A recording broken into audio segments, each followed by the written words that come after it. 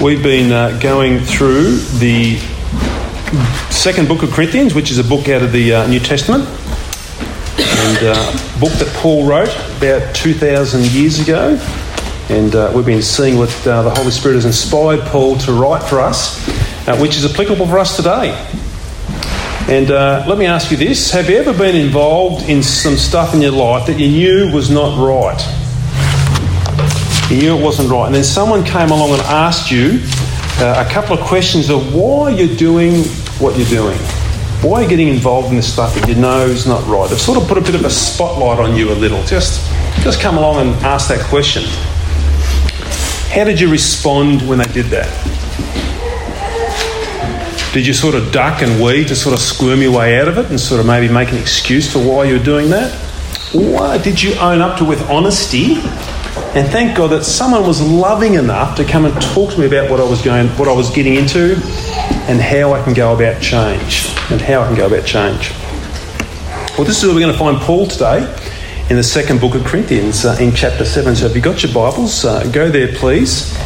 With me, we're going to start reading from verse 2 and we're going to read through to the end of the chapter. Make room in your hearts for us. We've wronged no one, we've corrupted no one, we've taken advantage of no one. I do not say this to condemn you, for I said before that you are in our hearts to die together and to live together. I'm acting with great boldness toward you. I have great pride in you. I'm filled with comfort. In all our affliction, I'm overflowing with joy. For even when we came into Macedonia, our bodies had no rest, but we were afflicted at every turn, fighting without and fear within. Just stop there for a second. Isn't that an amazing verse that Paul just said? Fighting without, fear within. Sometimes we think about Paul, he was just like some Superman. What does he say there? He actually had fears on the inside. Fighting without, fear within. Let's read on. Verse 6. But God, who comforts the downcast, comforted us by the coming of Titus, and not only by his coming, but also by the comfort with which he was comforted by you, as he told us of your longing, your mourning, your zeal for me, so that I rejoiced still more. For even if I made you grieve with my letter, I do not regret it, though I did regret it, for I see that the letter grieved you, though only for a little while. As it is, I rejoice, not because you were grieved, but because you were grieved into repenting. For you felt a godly grief, so you suffered no loss through us. For godly grief produces a repentance that leads to salvation without regret, whereas worldly grief produces death. For see what earnestness this godly grief has produced in you, but also what eagerness to clear yourselves, what indignation, what fear, what longing, what zeal, what punishment. At every point you've proved yourselves innocent in the matter. So although I wrote to you, it was not for the sake of the one who did the wrong, nor for the sake of the one who suffered the wrong, but in order that your earnestness for us might be revealed to you in the sight of God. Therefore we are comforted. And besides our own comfort, we rejoice still more at the joy of Titus, because his spirit has been refreshed by you all. For whatever boasts I made to him about you, I was not put to shame. But just as everything we said to you was true, so also our boasting before Titus was proved true. And his affection for you is even greater as he remembers the obedience of you all, how you received him with fear and trembling. I rejoice because I have complete confidence in you.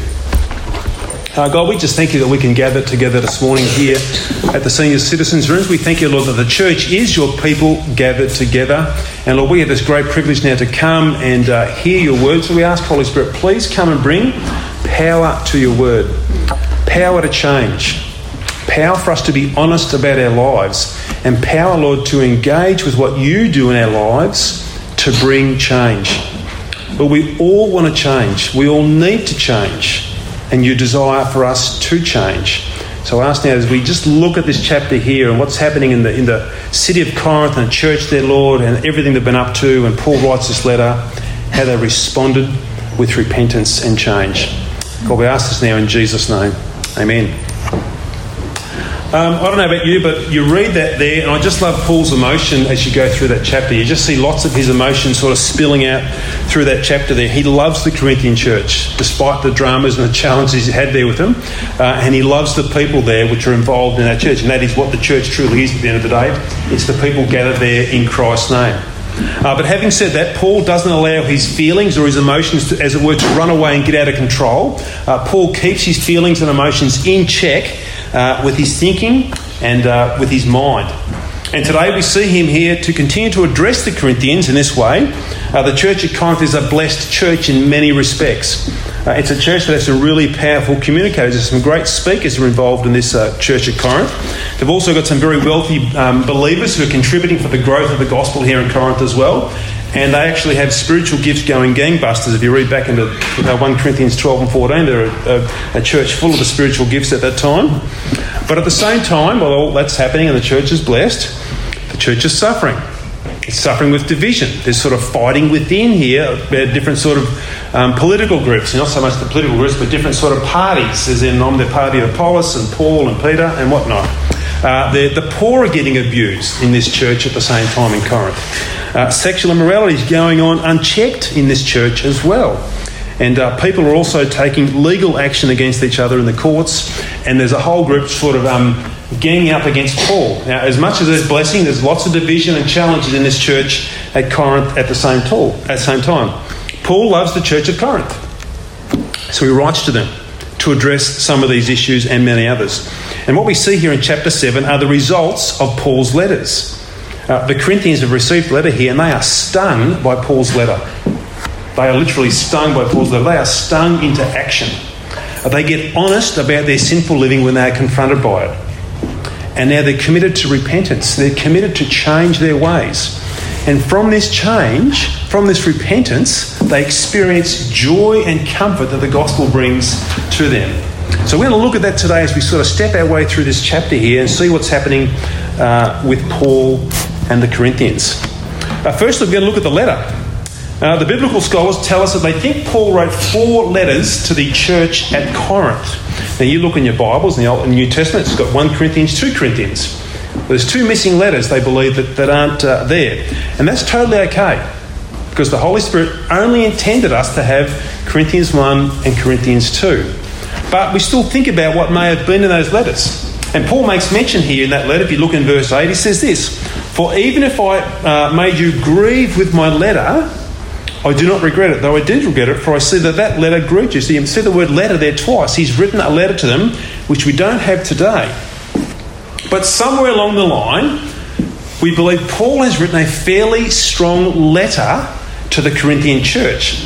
The scholars call it a severe letter, where they've really sort of pulled out and Paul's addressed some pretty heady stuff at that time. We don't have all the details on this letter at all, but we have a fair conjecture that it was calling out their sinful living and all their dramas were going on at Corinth at the time. We can actually see a bit of background, though, to this letter. If we go back to chapter 2, verses 1 to 4, and Jerry will put that up for us there as well, we see a bit of background here where Paul was writing this letter from and what he was thinking and feeling at the time. And he says this: "For I made up my mind not to make another painful visit to you." He'd heard some really bad news about what was going on in Corinth. He said, "I can't bear to go back at this time. I'm just going to do this." He says, "For if I cause you pain, who is there to make me glad but the one whom I pained? And I wrote as I did." He's saying here what's behind his writing. "So that when I come, I might not suffer pain from those who should have made me rejoice. For I felt sure of all of you that my joy would be the joy of you all. For I wrote to you," this is the severe letter we think, "out of much affliction and anguish of heart and with many tears." He's having to address some pretty difficult stuff in Corinth. "Not to cause you pain, unnecessarily that is, but to let you know the abundant love that I have for you." So we get a bit of background here from this letter that Paul's writing to the church. It's a hard letter for Paul to write. It's a difficult letter. It's a very confronting letter, but he writes it out of a heart that loves them.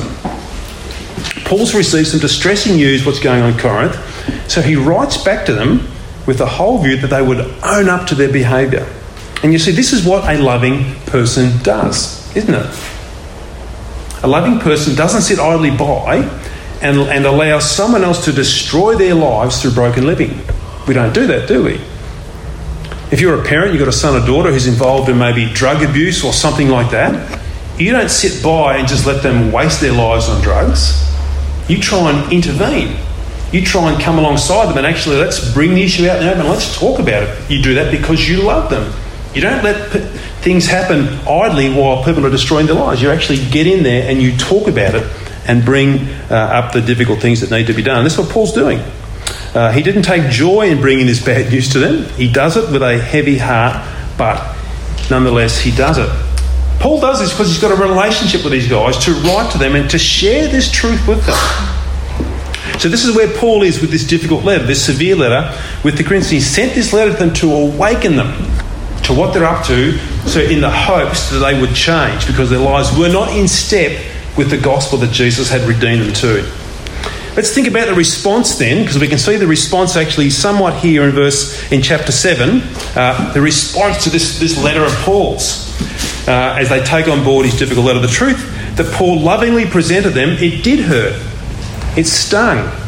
It caused pain. It caused sadness. It caused all these things amongst the Corinthians. Look in verse 7, you see there the word mourning. They were mourning over this letter that Paul had sent them.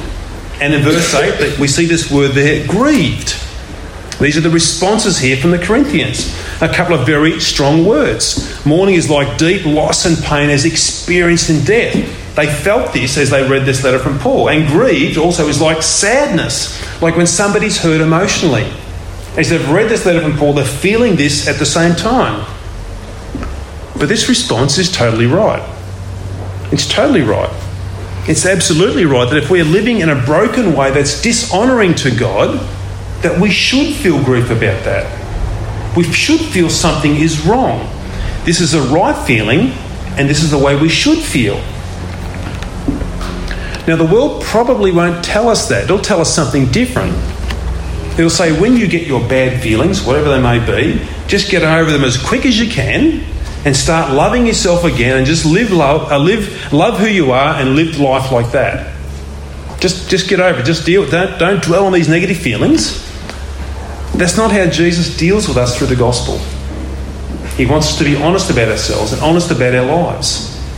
Initially, when the Spirit brings the gospel to bear upon us, it should disturb us in some way. It should unsettle us in some degree.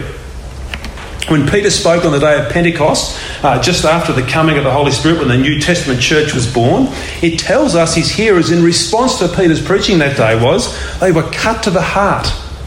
Something had disturbed them. Something had sort of upset them. They were grieved and they were pained. And so they should have been. Because Peter, when he was speaking that day, had just told them, you've killed the Lord's Messiah. You've put to death the Messiah of God, Jesus Christ.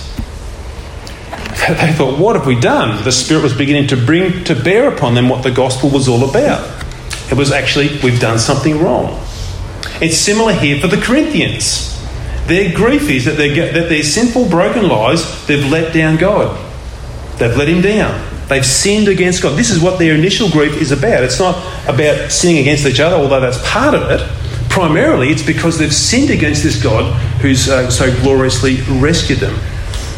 Jesus has redeemed them from this sinful enslavement to broken living, but now, as it were, the Corinthians are returning back to it again, all over again. So the point is this: when Jesus has made such a priceless sacrifice as he has in giving up his life on the cross to rescue us from God's judgment and to transform us into the image of his holiness, how can we return back to broken living and not feel any tinge of hurt in that?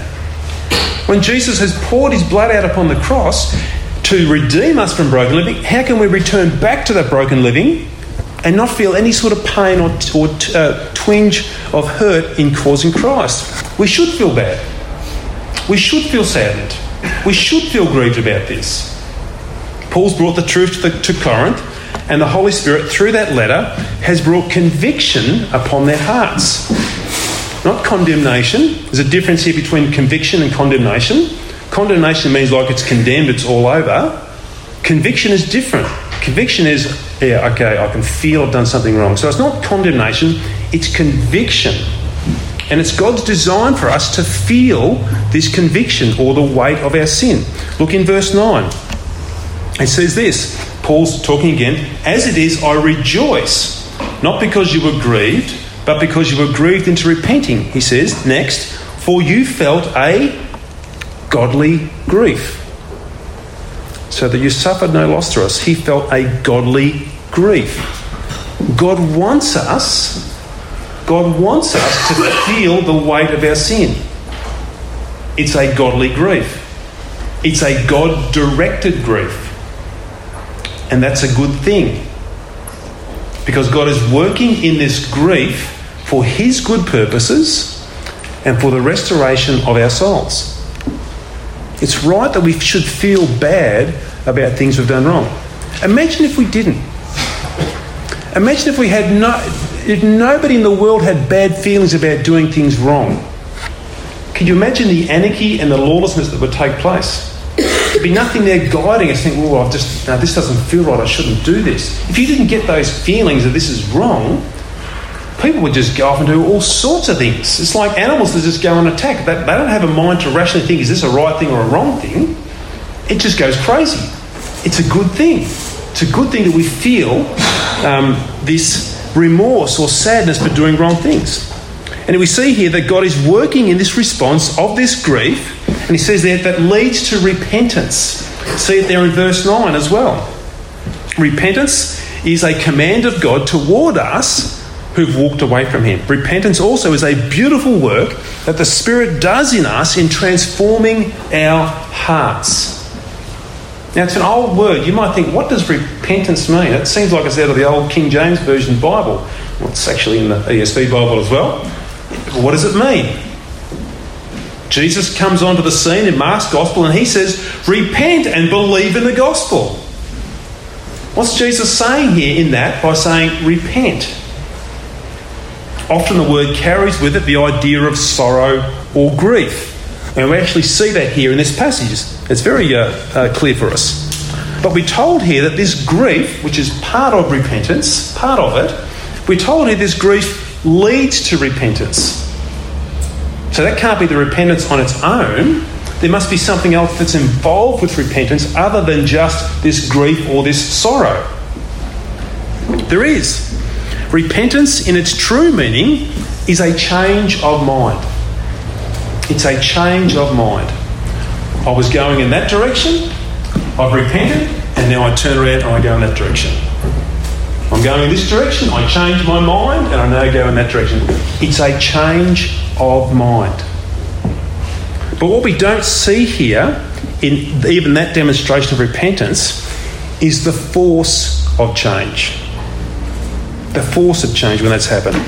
When it comes to the Holy Spirit working in the gospel, it isn't just a simple change of mind, just like it's a little simple thing that you do. When the Spirit brings the gospel upon us, he works a much deeper and radical change within us. Not just a mere change of the mind, it's a radical, sincere, total shift of our whole being in repentance. The change of mind from the Spirit of God through that entirely works its way right throughout our whole being, our whole person, both in our heart and in our mind. And we are radically changed in this idea of repentance that takes place. We change the way we think, we change the way we speak, and we change the way we act. We do it in an entire manner. We don't leave some bits untouched. Repentance, change of mind, change of heart, works through our entire being. And that's what's meant here by this. So when Jesus comes onto the scene in Mark's Gospel and says this, the kingdom of God is at hand, now repent and believe in the gospel, Jesus is saying this. You need to change your mind entirely and live in a whole new direction. You were living in a self-direction, but you now need to live in a Godward direction. Why? Because the kingdom of God is here. You need to repent. You need to change everything, is what Jesus is saying here in this idea of repentance. Now, in conversion of being a believer, there's a first-time repentance. On that initial stage of being born again, when the Holy Spirit does that supernatural work on us and renews us initially, we turn. And we just have a new direction altogether. So there's a first-time repentance, But there's also an ongoing repentance in our lives as well, a continual turning and a continual changing. The great reformer Martin Luther said the Christian life is a life of repentance, continually turning and continually changing.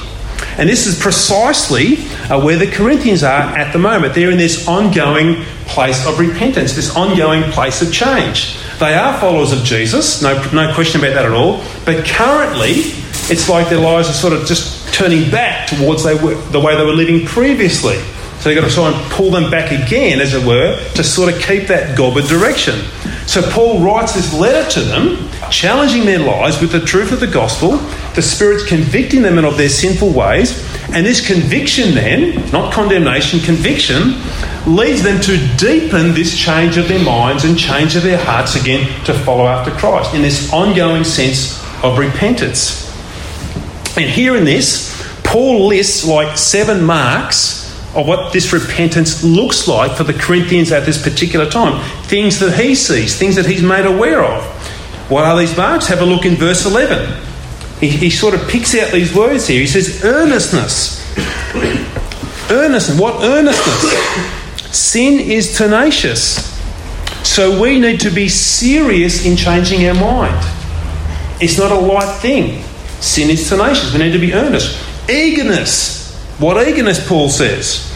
Because sin is so dangerous, we don't waste any time in dealing with it. We just get straight onto it. But it's, I'll deal with that later. No. Paul says eager. Indignation. Paul uses this word as well in verse 11. Indignation. Because sin is so opposed to God, we should develop a hatred for anything that's opposed to God and its destructive works. Paul says have indignation towards it. Paul says, what fear? What fear? Talk about the Corinthians. With godly reverence, we'll understand that we cannot take sin lightly. We need to actually approach it with fear and trembling. Paul uses what longing as well. Because sin is so evil, our deepest desires should be to get rid of it. It should be a longing within us to be actually rid of this sinfulness that just keeps dragging us down this broken, corrupted thinking. Paul says, what zeal, reflecting upon the Corinthians here as they go through repentance. With passion and with vigour and with energy, they engage their whole being in wrestling with sin, to turn away from it. Paul says, what zeal. And he finishes here with this last one. He says, what punishment. Nobody likes punishment. But we need to discipline ourselves and others at the sight of sin's deadly impressions upon our lives. We need to actually get disciplined about it. Don't take it lightly, because it's destructive and it will kill us if we allow sin to get its roots into our hearts. These 7 marks here that Paul uses to sort of mark off what repentance looks like. It's an incredibly hard work. It's not easy. It's difficult. We are dealing with lifelong patterns of thinking that are ingrained in our hearts and our minds. They don't just undo with a click of the fingers. They just don't undo overnight. It takes long, sustained effort to do this. Change is difficult, isn't it? Nobody really enjoys change. It's hard. We get comfortable in the way we're living. We get comfortable in our habits. We may want to change. We may not like them. But still the change is really, really difficult. We just sort of get settled on that. Sometimes it's just easier to put up with my broken living than go through the hard work of change. That's not what Jesus wants for us. That's not what the Holy Spirit works in our lives for. They work for change, to be renewed. We don't do this on our own or in our own strength, though. God grants us through His grace the gift of repentance when we are born again, and then God sustains our repentance through every moment of our lives with His strength to keep turning, to keep changing. This is the godly grief that Paul says that leads us to salvation and a life of growing in change for Christ. Just a side note here, Paul also says this in the same passage in verse 10. He says there's a worldly grief that ends in death. Sometimes people ask, what's this worldly grief? We're talking about godly grief. What's this worldly grief that Paul's talking about here?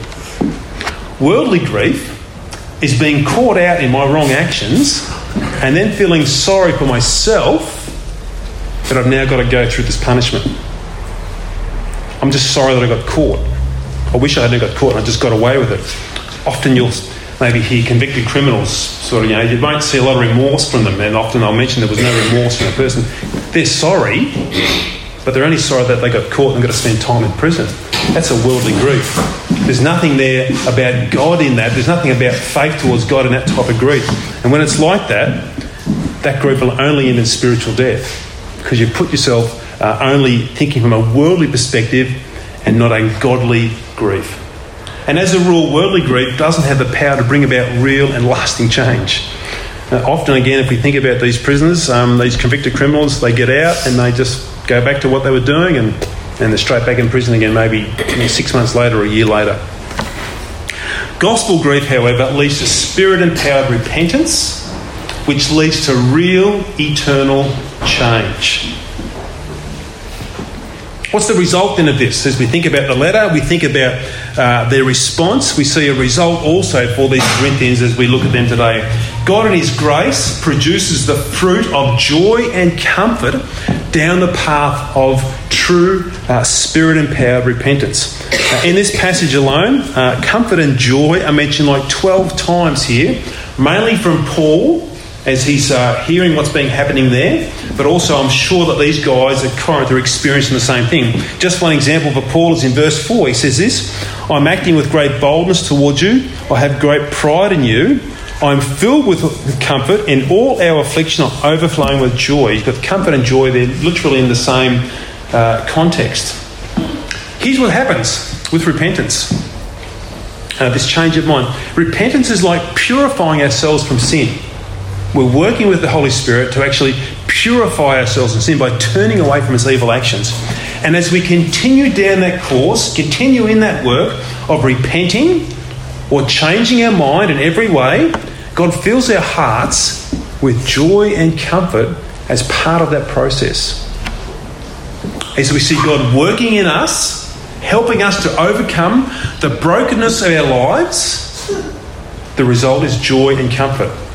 We're seeing ourselves broken free from those things. As we see God working in us and helping us to break free from the enslavement and the bondages of sin, because sin becomes these things that puts this enslavement or bondages around us. As we see God working in us to do that, the result is joy and comfort. Joy and comfort as we work with the Spirit through that. Maybe it works like this for you. Maybe you could be battling with pornography, and you just keep falling back in front of that screen again and again and again. And every time you do, you walk away feeling guilt-ridden and shameful. You just get drawn back to that screen again. The Spirit deepens my grief over that sin and bondage. The truth of the gospel keeps reminding me Jesus has redeemed me from that brokenness. He's called me out of that. He's given me the power to walk away from that. The Spirit keeps reminding me a life of purity with Jesus is always way more satisfying and fulfilling than being addicted to that stupid screen. The screen delivers me this short-term, cheap thrill but leaves me messed up, burnt out, broken, and in a total dissatisfaction. And then an hour later, I just want to go back to it all over again. It's a bondage. It's a vicious cycle that we get in. But though through Spirit-empowered repentance, I desire to change. The Spirit works with me as I work hard to put to death those desires within me and see victory over that bondage and over that enslavement. They are broken. I'm no longer enslaved to it. And the Holy Spirit then fills me with joy and comfort as I see those chains broken in my life through His work within me. And that joy and comfort that comes from the Spirit, let me tell you, it blows away anything you might think you might get off that screen. Sure, it'll deliver you a cheap thrill, but if you're in a pure relationship with Christ and breaking those bondages, that joy and comfort will blow away anything you might possibly think you can get off that screen. It's the fruit of repentance. This joy and comfort also is contagious. It's not just something that happens in the individual, and that's great. In this passage alone here, we see that Titus has brought back a report of the Corinthians and their grief and their repentance to Paul after he sent this severe letter to them. And this brings joy and comfort to the whole body. Read with me there in verses 6 and 7. But God, who comforts the downcast, comforted us by the coming of Titus. And not only by his coming, but also by the comfort with which he was comforted by you, as he told us of your longing, your mourning, your zeal, and so that I rejoiced still more. When we see brothers and sisters in Christ embarking down the path of repentance by responding to God's word and growing in God's grace, what does that do for you when you see that happening in other people's lives? You're encouraged. You actually feel joy and you feel comfort. You see people growing and maturing in their faith. And when you see that, you share in this Spirit-given joy. There's nothing better than to see believers growing in their faith. That actually encourages us and builds us up. And the reverse happens is when we see them struggling with sin, we go into mourning with them. We sort of share in that battle with them as they're going through their struggles. But this joy and this comfort we can share with them as we see them going through the victories as well. And they are the glorious fruits that come from the sorrow and the hard work of dealing with sin, but seeing victory take place. We see these fruits here of comfort and of joy in the gospel and in Christ. And this is what Exchange Church is here for. This is why we gather on Sunday mornings. We gather here to make disciples of Jesus Christ for his glory. And as we've seen here, it's a vital element of making disciples is urging and encouraging followers to continue the work of repentance, to continue the work of change, not get stuck in a rut, but to move out of that and to change. We meet Sunday mornings, we meet midweek, we meet in different groups, kids out there now, youth, young adults, ladies, men. All those areas in Exchange Church are contributing to help people grow as disciples through the work of repentance, through the work of change. Shoulder to shoulder, standing with people to go through those battles and through those challenges so they can find victory and comfort and joy. It probably means this, in part of all that with Exchange, that we're in a loving and caring relationship with somebody to have the hard and difficult conversations with, which is what we need to be. To get through repentance, sometimes you need to share what you're going through with other people and have those difficult conversations. Bring those issues out in the open and be honest about it. Now, this will probably be done best with a close, mature Christian friend. We're not asking people to come down the front and go to a microphone and just tell the world. Not at all. Some of that stuff's really hard and difficult to talk about. Find a close Christian friend, and I would say Christian, drop the quotation marks, Christian friend, true gospel believer. Don't try and go through this work with people who aren't Christians, because they will not give you a gospel perspective or gospel point of view. Find a good Christian friend that you can trust and talk to. Honesty is a vital element of this repentance. It's being honest about our lives. It's actually letting it all out. It may not come all out in the first conversation, but it's so vital that we actually be honest about what's going on in our lives. Speak about what's happening with that close, trusted friend. Because if you don't, if you're not honest, if you hold this stuff back, you'll progress no further than that point. You'll get stuck at the first hurdle because you're not actually being honest about what's happening in your life. Got to be honest. Got to get this stuff out on the table with your close, trusted, gospel-centered friend. Then with the Holy Spirit's power, we've then got to hate our broken behaviour. Got to develop a hatred for it and set out that we want to cut it off at the roots.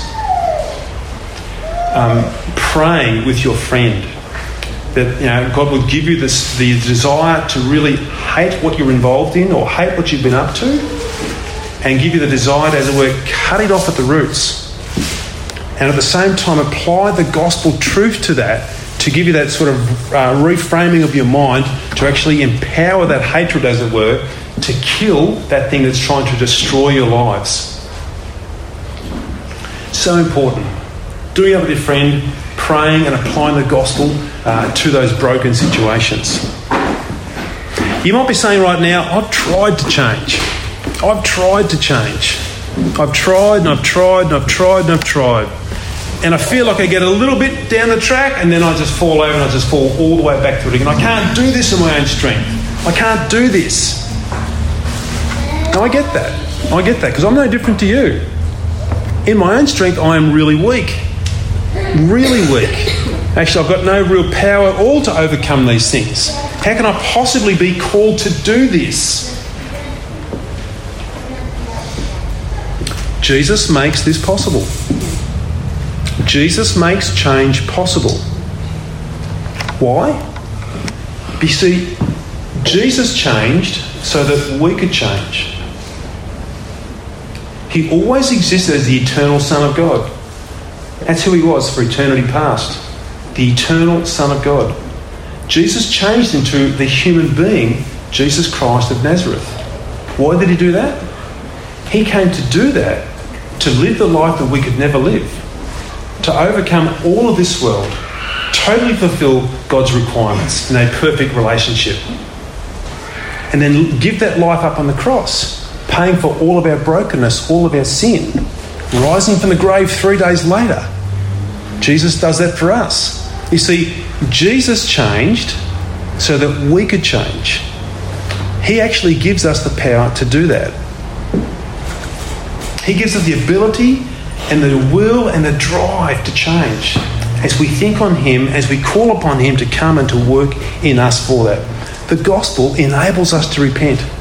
The gospel enables us to change our hearts because it does this by reuniting us back to God, and from that foundation we truly can change through the work that Christ has initially done for us. And the great fruit of that, as we've said before, is this joy and comfort as we see what Christ has done for us, loving us, restored by him, renewed by him, and then being changed into his image as we keep thinking through the gospel, applying this to our hearts and lives. And it says this as we wrap up here in Revelation 21 verse 7. For the one who conquers, the one who perseveres to the end, the one who takes hold of what God has given him through the Spirit's power to change, to repent, will have his heritage, comfort and joy eternally in the presence of Christ. And I will be his God and he will be my son.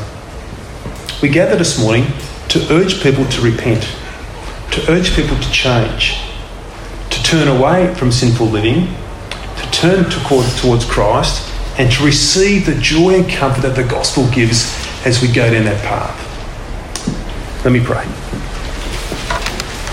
Father, we thank you today as we see the work of your Spirit in the lives of the Corinthian believers 2,000 years ago. Lord, they were up to all sorts of trouble, all sorts of grief, all sorts of drama, all sorts of division and sexual immorality and broken relationships, Lord, and taking each other to court, and divisions and bickering and sniping, bitterness. Lord, everything was happening in Corinth.